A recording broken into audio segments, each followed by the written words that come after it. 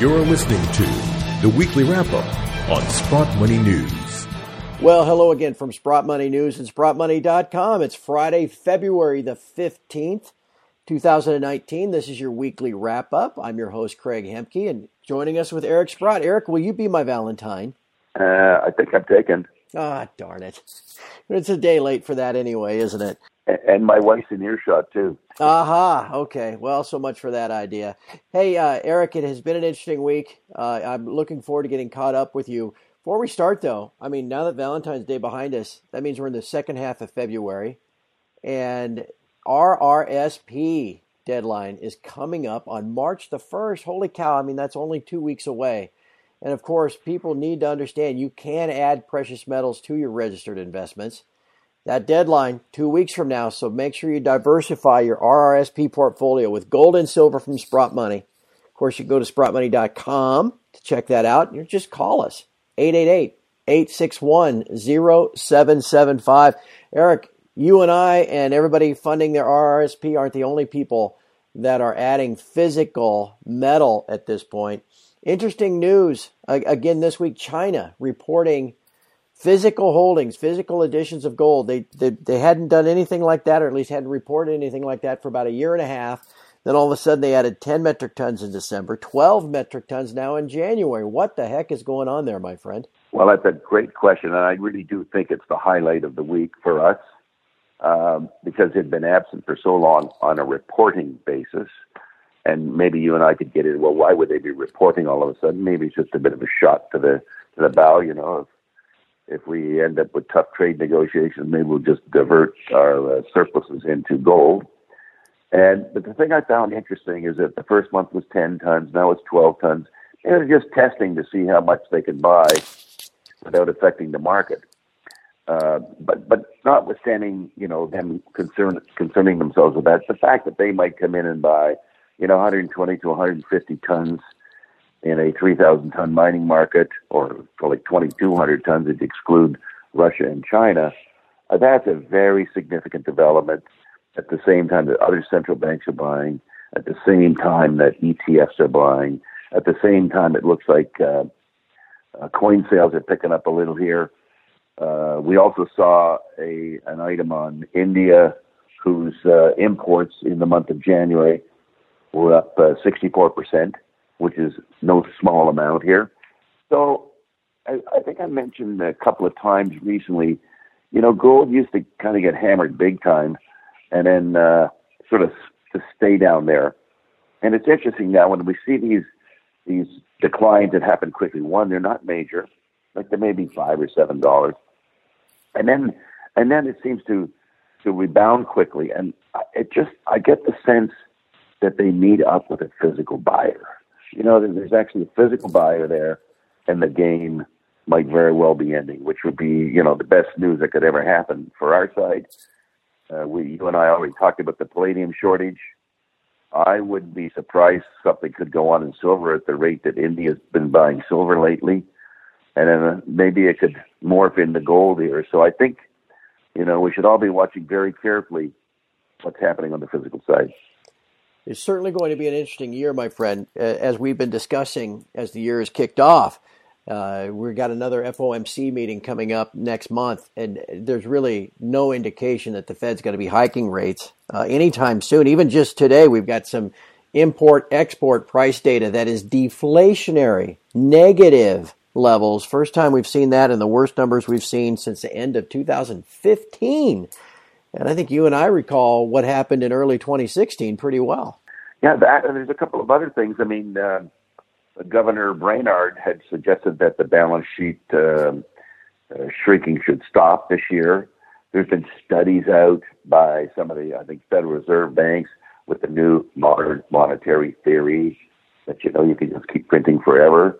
So there seems to be this buildup of a thought process that maybe we don't raise rates, but more importantly, probably cut back on the bond program.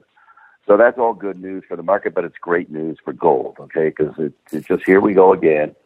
We pulled ourselves out of 2000 by reducing rates, 2007-8 by reducing rates and then printing money. and here we go again. So I think most of the signs would suggest that the smart people are figuring out that gold has become a very, very important ingredient in your portfolio these days, and we see it from some of the smartest people around. And it's not just you and I and some of the other smart people out there, Eric. The coming onslaught or the imposition of the new Basel III rules is coming up at the end of next month. Maybe that's a little bit behind to what's driving all of this central bank demand too. Well, it certainly makes the central banks that have gold have better assets than ones with some paper claim on somebody when it's a tier one asset, no capital. And maybe those central banks kind of know that the commercial banks will get in the game too.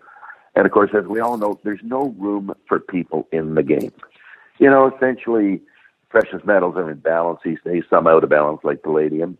I mean, how can people get in the game when we're in balance and there's such small markets? Think of how small the silver market is. I mean, the whole inventory we think might be in the world is like $15 billion. I mean, that's just like a nanosecond of buying. So it's going to be very difficult when the world decides they want to get in gold. The price is going to go up, and perhaps that's what we've been seeing here this year. That the price just keeps going up as more and more people come out and credit gold with being an interesting portfolio asset. And Eric, we talk about the miners every week as well, or at least we often do. And they're off to a pretty good start, too. For the week, this past week, gold's up a couple of dollars, silver's down a couple cents. The shares are hanging in there. In the past, it seems like even just going sideways was enough to get the shares to be sold off. So are we beginning to see, do you think, some of this maybe institutional flow, looking at the relative outperformance of the mining sector versus other sectors, and maybe we'll start getting some funds into the mining sector, too? Well, it'd be interesting if some of these mining companies could report good earnings, because generally, I mean, I've sort of looked at the earnings. They, for the most part, seem disappointing. Imagine what would happen if, people want to buy precious metal stock and the earnings are okay. Now, maybe lots of them are cleaning the decks here. I suspect that Goldcorp was cleaning the decks for the Newmont merger. I think Barrick was cleaning the decks for their merger. So that going forward, you're able to report stronger fundamentals. But yeah, the stocks have acted well here, and those that have performed, that have actually put some numbers on the table, have done incredibly well. And one of the things I should probably the second most important fact this week was the decline in retail sales in the month of December, right, which were reported as down 1.2%. And apparently there's a Bank of America index which pointed out that there was likely to be weakness in December, but not that weak. But it's already reporting that for January, it was weaker. Bank of America's numbers were weaker than in December. So, we end up with back-to-back negative retail sales. It's hard for companies to have increased earnings when sales are going down. So that's something that I'm sure all the people at the Fed and the portfolio managers and others are watching these days. And of course, some of them have already started to cut their GDP estimates for the fourth quarter. And I'm sure that may happen for the rest of this year as well. I've seen just yesterday, actually, the GDP Now figures out of the Atlanta Fed have been cut nearly in half just over the last couple of weeks for the fourth quarter. They're down to just 1.5%. Again, it just doesn't give anybody any confidence that this rate hike regime is going to continue.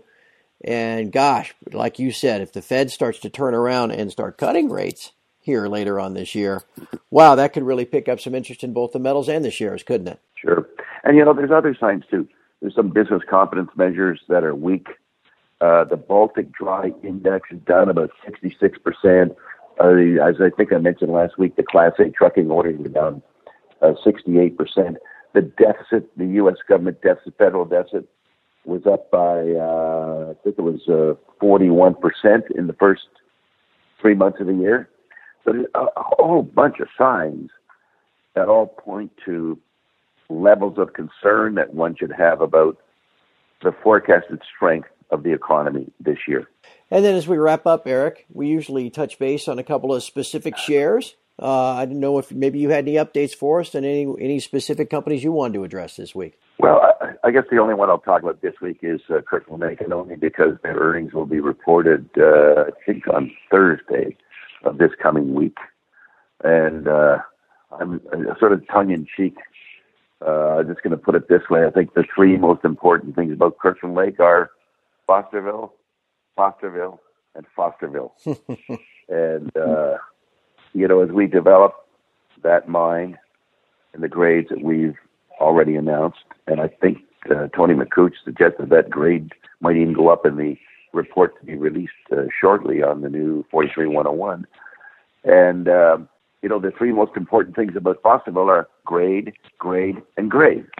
And if you've got the grade, you can produce a lot of ounces in a hurry. So it'll be interesting to get the update out and have the conference call late next week and just see how well we're doing, particularly in the face of most of the gold companies. I don't think is doing as well as people might have hoped. So we'll all stand by on that. Yeah, absolutely. It'll make for a very interesting conversation next Friday, I'm sure. And I think as we go through this year, Eric, the demand for gold, institutionally, retail, central bank level, it's only going to increase. Although, at our level, the retail demand, boy, you just can't go to a better place than Sprott Money if you want to buy some gold, if you want to add some gold to your existing stack. It's never a bad time to do that. And just a reminder for everybody, Sprott Money always has some of the best prices you're going to find on 1 ounce gold bars, other gold bullion products. So just when you go to Sprott Money, check out the deals page. Go there. You can find whatever the best offering we currently have. Of course, you can always call us too. Like I said, 888-861-0775. Eric, always a pleasure. I hope you have a great weekend, and I certainly look forward to talking to you next week. Okay, great. It's been fun this week, and we'll be looking forward to. We got a short week next week, but maybe we can accomplish in 4 days what we would have accomplished in 5 anyway. So, fingers crossed. Sounds good to me, my friend. And from all of us here at Sprott Money News and SprottMoney.com, thank you for listening. We'll talk to you again next Friday.